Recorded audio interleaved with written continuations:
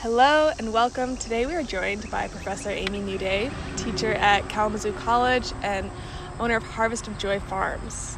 I know you've been a big part of, fostering, encouraging my ideas around healing, so I'm really excited to have a conversation with you. It's wonderful to talk with you, Bella, as always. So I was wondering if we could just start by a little context for anyone listening. If you could talk a little bit about your work, what your vision has been of the type of farming you do, and maybe, what motivates you in this. Mm-hmm. Yeah, so I grew up here on this land in near Shelbyville, Michigan, Southwest Michigan. It's historically and is currently Potawatomi territory. The Mashabi-Nashiwish band of Potawatomi are headquartered about 5 miles from here. And so my family were some of the white settlers that came in the 1800s and farmed this land, and that's how I got here. And here we have a busy road right next to us. And so I think part of my farming has been around, how do I be in good relationship with this land? How do I be in good relationship with my community, with the people of this land? My parents pretty much did, it wasn't even an option for me to stay here and continue the dairy farm. They were very adamant that both my brother and I leave and go and get jobs somewhere else because they did not feel like farming was a viable lifestyle or career choice. And so I did that, and then I ended up coming back to the land and then getting involved kind of in the resurgence of the local food movement, kind of around the turn of the last century. I got kind of back involved in farming, feeling like this was, if I was gonna do it, that was the moment to do it. And so I started a community supported agriculture program, thinking about how, that as a vehicle for connecting people with the land, connecting people with their food, building food sovereignty and food access in my local community. I think, that's one of the things in this rural area. Even there's a lot of food insecurity, and so I was hoping that would be a vehicle for doing good work with this land. And I know we've talked about this, that I found that it really wasn't doing that work in a way that I felt it was really achieving what I wanted it to do. I felt like, I was making relationships with my neighbors, but it was really burning me out. I was working way too hard and not making any money. I was doing it at a loss, and I felt like if I charged the amount of money I needed to make it a viable living, I would really be only feeding wealthy people and people that had access to other food in other places, and that wasn't really what I wanted to do. And I also felt like I was going to have to start using farming methods that didn't really feel good to me, in order to, get the volume of food that I would have needed. And so I moved more towards how do I help more people grow their own? And I've been doing that through teaching classes, teaching at K, and really diving into one of my passions for seed stewardship and growing seeds, for nature and nurture seeds, and also, kind of for our own seed bank and for sharing with people. So that's been some of my vision and my sort of motivation. But also I really find myself at a time now where this isn't even scaling back, and what I'm doing now isn't viable and sustainable. Mm-hmm. And so I don't really know I feel like I'm having to let go of a lot of the visions that I've carried with me and worked for the past 10 years. Mm-hmm. And I don't really know what is next for this farm. So, yeah, you talked a little bit about, you've lived on this land for a long time, and your parents have lived here. And, when you were younger, I'm curious, as a child, what excited you about being in this place, or what were your secret spots, or your something that made you excited about farming or community? Or Well, we were pretty isolated. Like, we did not, especially dairy farming, you can't leave. You can't take a day off. The cows have to be milked. They have to be fed. They have to, right? So we didn't have, and my dad was a pretty introverted. So we had the church community, but that was about it. And so I didn't have a lot of friends even growing up.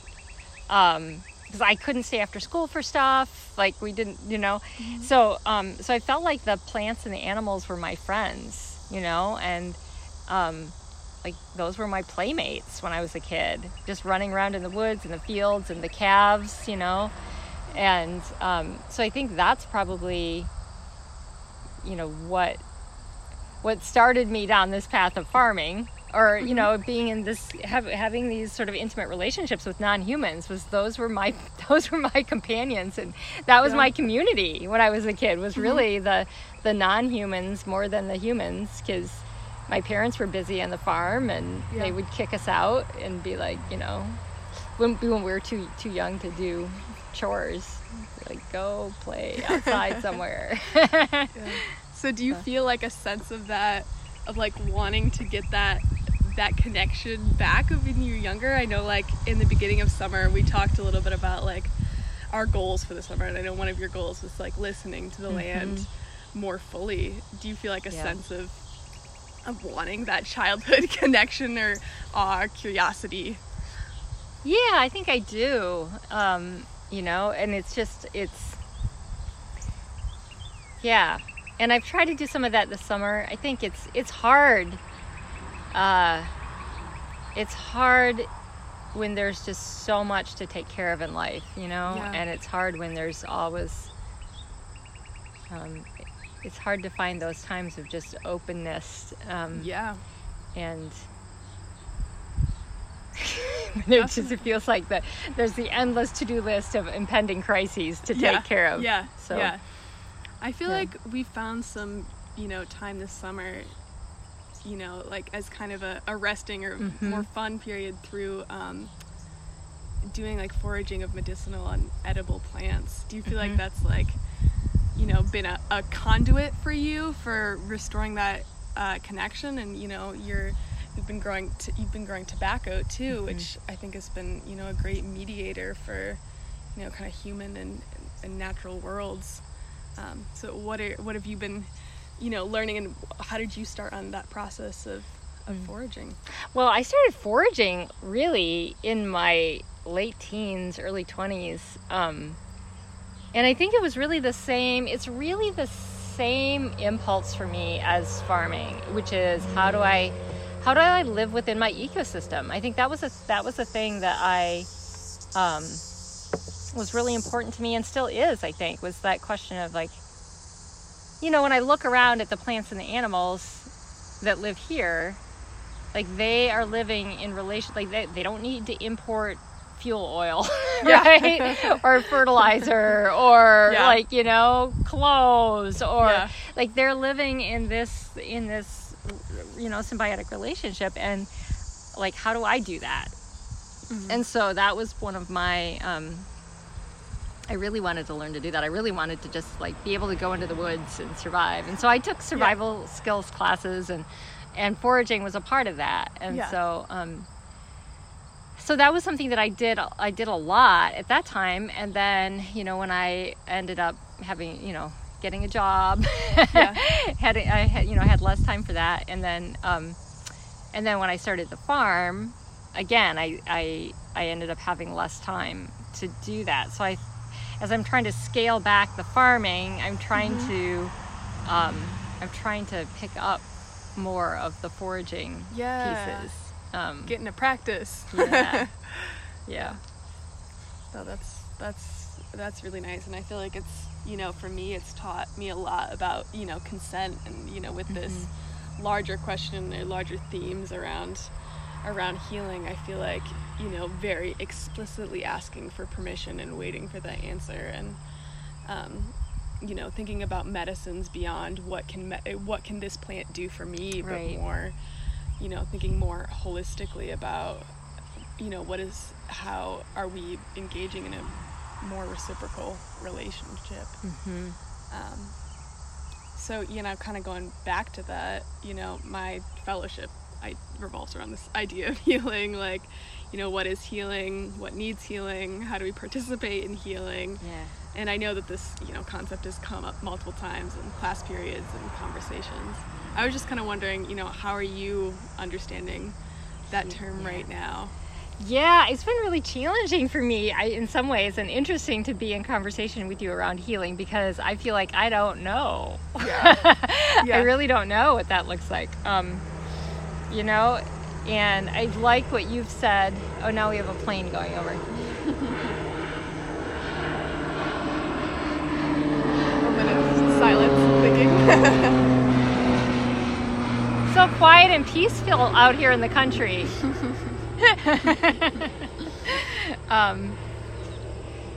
I feel like I don't know, but I think what you've said about like needing a broader perspective on healing than just the individual, that makes a lot of sense to me. That even I think that connects to what I feel like I'm really struggling with here on the farm, is that the way our culture and society is structured, it's really structured for a lifestyle which involves, going to work, putting in your time, making your money, buying your food, paying your rent, right? And it's not, we don't have a culture and society that really supports what I'm trying to do here. And it's hard to be able to do this work within that culture that's always working against it.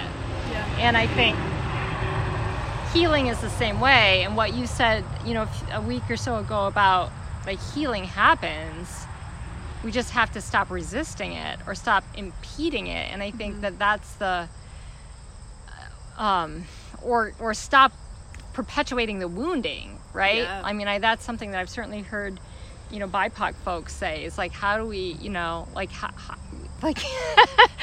if we're going to heal, or we're going to forgive, or we're going to, how do we reconcile when there was no relationship in the first place? Or how do we in order to move towards healing or forgiveness, like first y'all have to stop perpetuating the harm, right? Yeah. And I feel like with us in this culture, when we're constantly bombarded by things that actively injure us, and that's on a physical level, it's on an emotional level, it's on a spiritual level, it's on a mental level. There's we have this culture and society that it actively is wounding us on all levels. Yeah. So frequently it's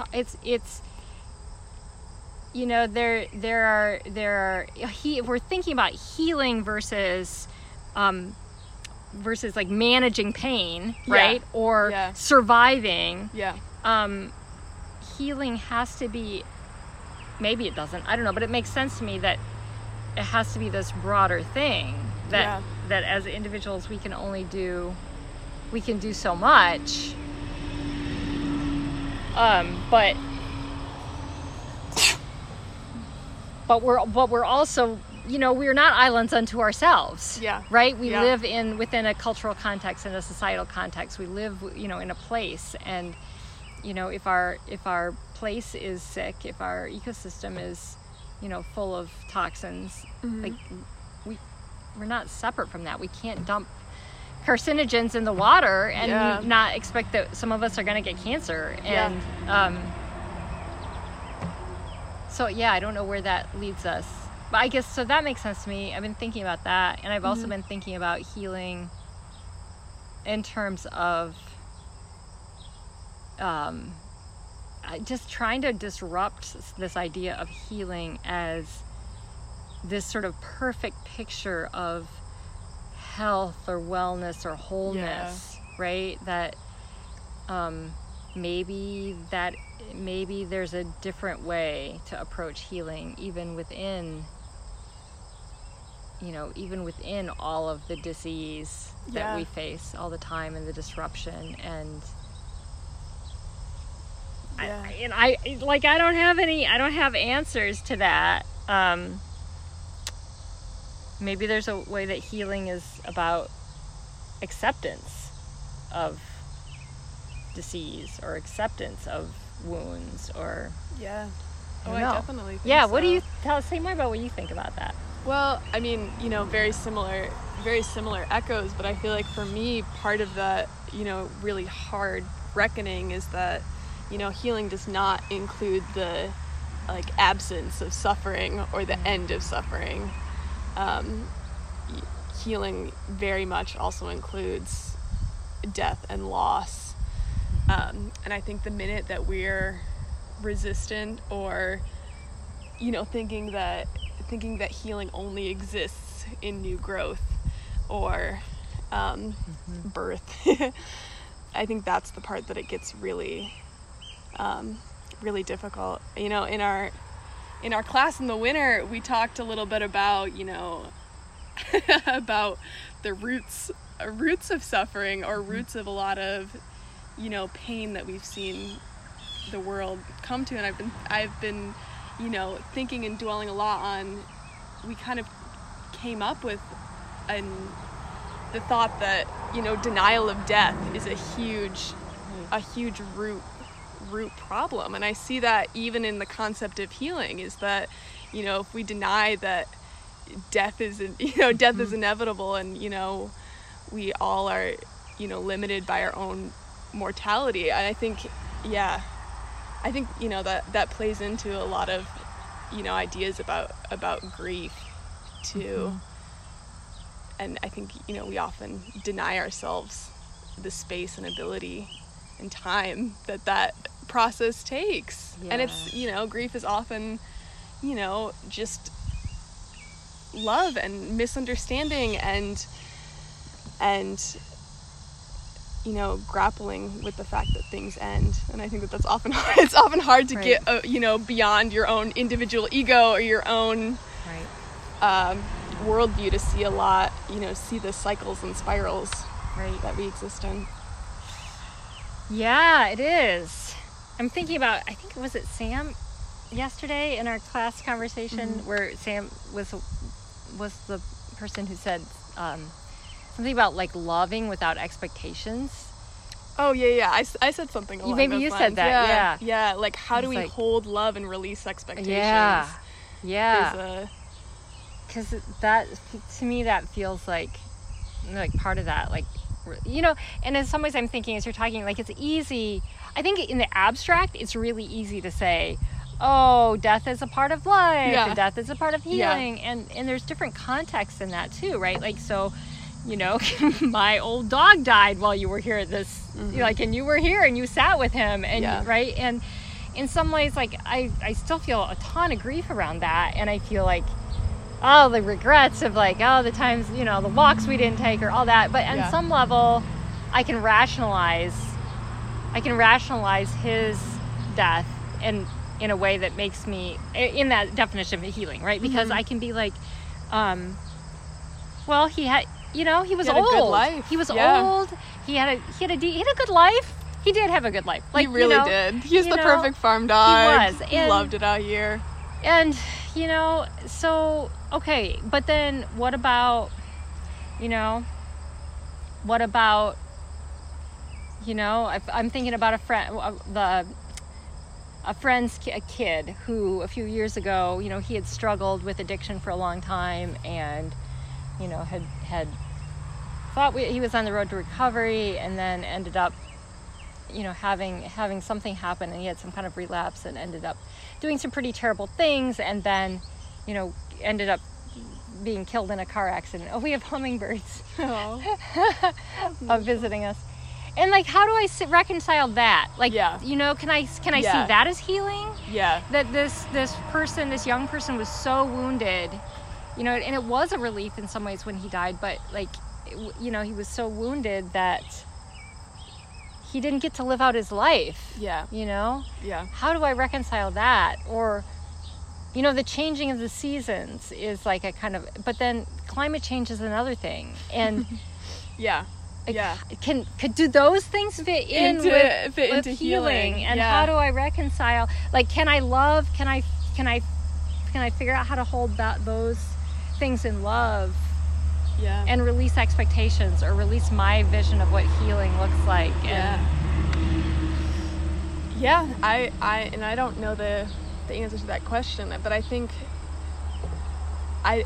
part of it lies in the fact that I feel like that intentional adaptation lies really closely to that, is that, you know, things are going to change and we don't have any control, where we have very, very limited control. Like, we can control our interpersonal relationships and, you know, we make decisions every day, but we're also limited on the really, really large scales. And, you know, and I don't know how this fits into any larger picture, but I think, you know, being able to acknowledge that no matter what, things are going to change and things are going to be scary and uncertain, and holding space and time for that is all we can do in the moment. I think that's the hard part, though, is that, you know, you have that, like, bleeding heart where you're like, it hurts to care and it hurts to love a lot. And our culture isn't designed for, you know, these really hard, accountable relationships. And I don't think it gets easier. I think we just find new ways of figuring out something that works for us. Or finding a way to be with things that don't work for us. I don't know. You know?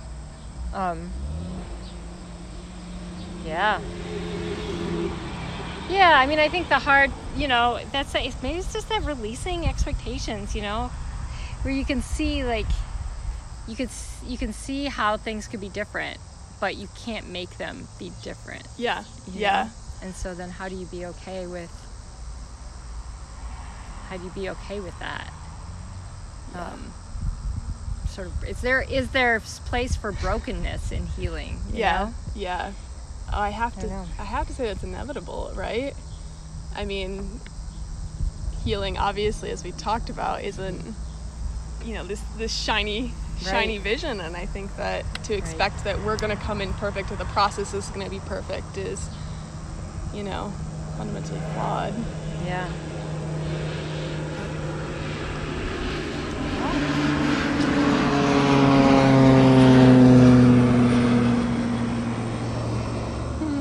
Well, sitting with that, you know, as a final kind of wrap up, do you have any, you know, questions or thoughts that or inspiration, or anything you'd like to encourage the audience to think more about? Well, I'm just curious about if there are other things that you feel like, what do you feel like you are taking away from your summer experiences with Tom and Sam and Layla and Ruth and us, and are there ways that you've changed this summer, or insights that you feel you've had around healing, or stories, or other things?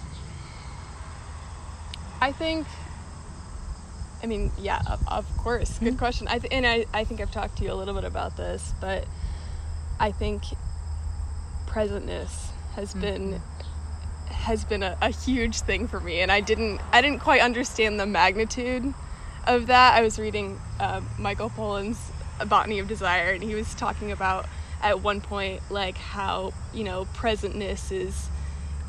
true presentness is enlightenment, because you can acknowledge, like, the awe and beauty of the present moment in a way that's, you know, that recognizes it's from the past and looks to the future, but, you know, sees all of existence in that moment.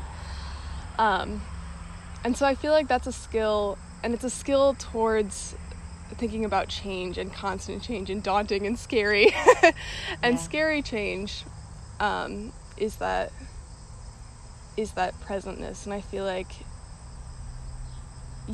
I've learned that from, you know, I've you know, spent this summer working with, you know, people that aren't really in my age group, and you know, Tom is older, and I think just in different in different everybody's in different stages of their life. And I think it's been really powerful to have that intergenerational aspect to thinking about healing, and, you know, people who have been doing different social justice and food work and environmental work their entire lives. And I think I'm really lucky to have intersections of, you know, thinking about native plants, thinking about regenerative agriculture, thinking about, you know, hemp and marijuana and, you know, the you know, medicine or you know,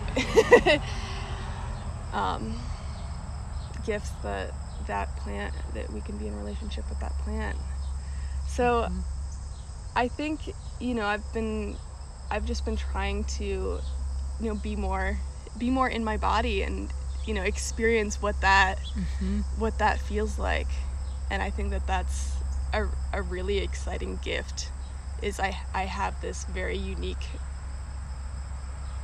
possibility to be able to learn from people in a very authentic way and be open and ask, you know, a plethora of questions. And so yeah, I think, and also just switching from multiple different places, I feel like I've had to, you know, find ways to cope and find, you know, and really rediscover, you know, myself again.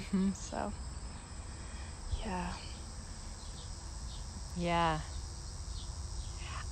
What a gift. I mean, it has been a kind of a chaotic summer. I'm wondering how, I have two kind of questions. And one is more like, I mean, so last summer too, you were working with a cherry farmer, right? And I know that you talked about seeing some of the challenges of that. Yeah. And then like this summer, you've worked on two farms that I feel like are both in I don't know if a crisis stage, but both in a stage of like, I don't know what either of these places are going to look like in the future. Like, you know, and I'm wondering where you, I don't know, what does this make you think about in terms of food and farming and like just, your ideas about our food system and food sovereignty and. Yeah. Well,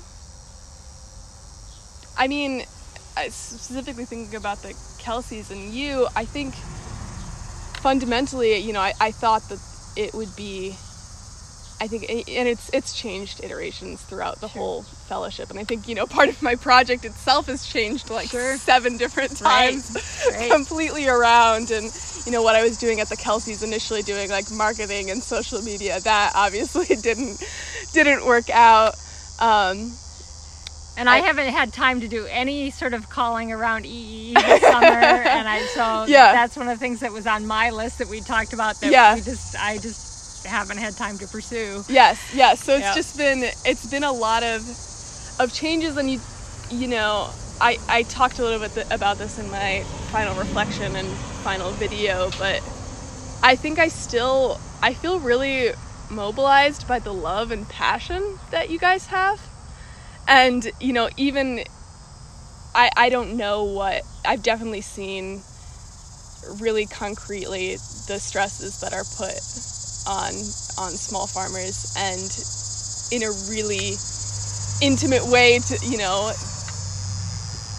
our society is not set up for the survival of small farms. Yeah. It isn't, fundamentally. In fact, the opposite. It's actually set up intentionally to not make small farms be able to make it. Yeah, exactly. Yeah. But I think for me, I really see a driving passion from you and from Sam and Layla and John. I really I am holding all of the love that you guys put into the land and these connections and relationships with, you know, really our non-human relatives. And I think it's the resilience. And I know, like, you know, resilience is kind of a tough word, because it's like, God, we don't want resilience anymore. We want, you know, that softness or that, you know, openness. And you don't want to have to be like that. But I think, you know, fundamentally, I really do, you know, Maeve has been talking a lot about this summer about, you know, the feeling that the land loves you back, and you know, from Robin Wall Kimmerer's book. And I feel like I've definitely felt that, and I've also I feel just a tremendous sense of gratitude, I think, to you guys and to the Kelseys. And yeah, I think that love is what's fueling my whole project and thinking around healing, is that I can believe that healing is possible because of the love that's been demonstrated towards me and shown to me and given to me, you know, even when I didn't feel like, you know, I deserved it or could really fully grasp it at that moment. I think that's maybe a really powerful root of thinking about healing, is like being able, so you said like accepting the healing, but accepting the love, I think, is part of that, right? Like, you know, where do we resist that love from the land, from each other? And I think one of the largest challenges I think for small farmers, and you know, that disconnect with the community, is the isolationism and the individualism. Like, I can do it, I'm fine, I can do it all by myself, I can figure it out, it'll be okay. But like, you know, accepting help, I feel like is part of that, you know, and acknowledging that yes, there's a community around you that wants to be there for you is so powerful. Like last week we had a party, a Kelsey Hemp party, and been planning the summer for it. And you know, it was really small and just people who had been involved with Sam and Leela, but I really did think it was, you know, significant and helpful for them to just be like, these people care about whether my farm survives. Right.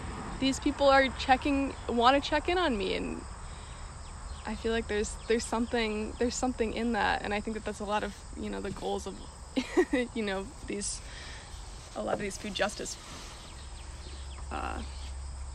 issues is, you know, figuring out how do we connect to our community, how do we allow, how do we stop resisting. Right. Yeah, for sure. Well, I'm really glad that you've been able to receive some of that this summer. Yeah. Even though you've been working with people who I feel like are all we're all struggling in our own ways.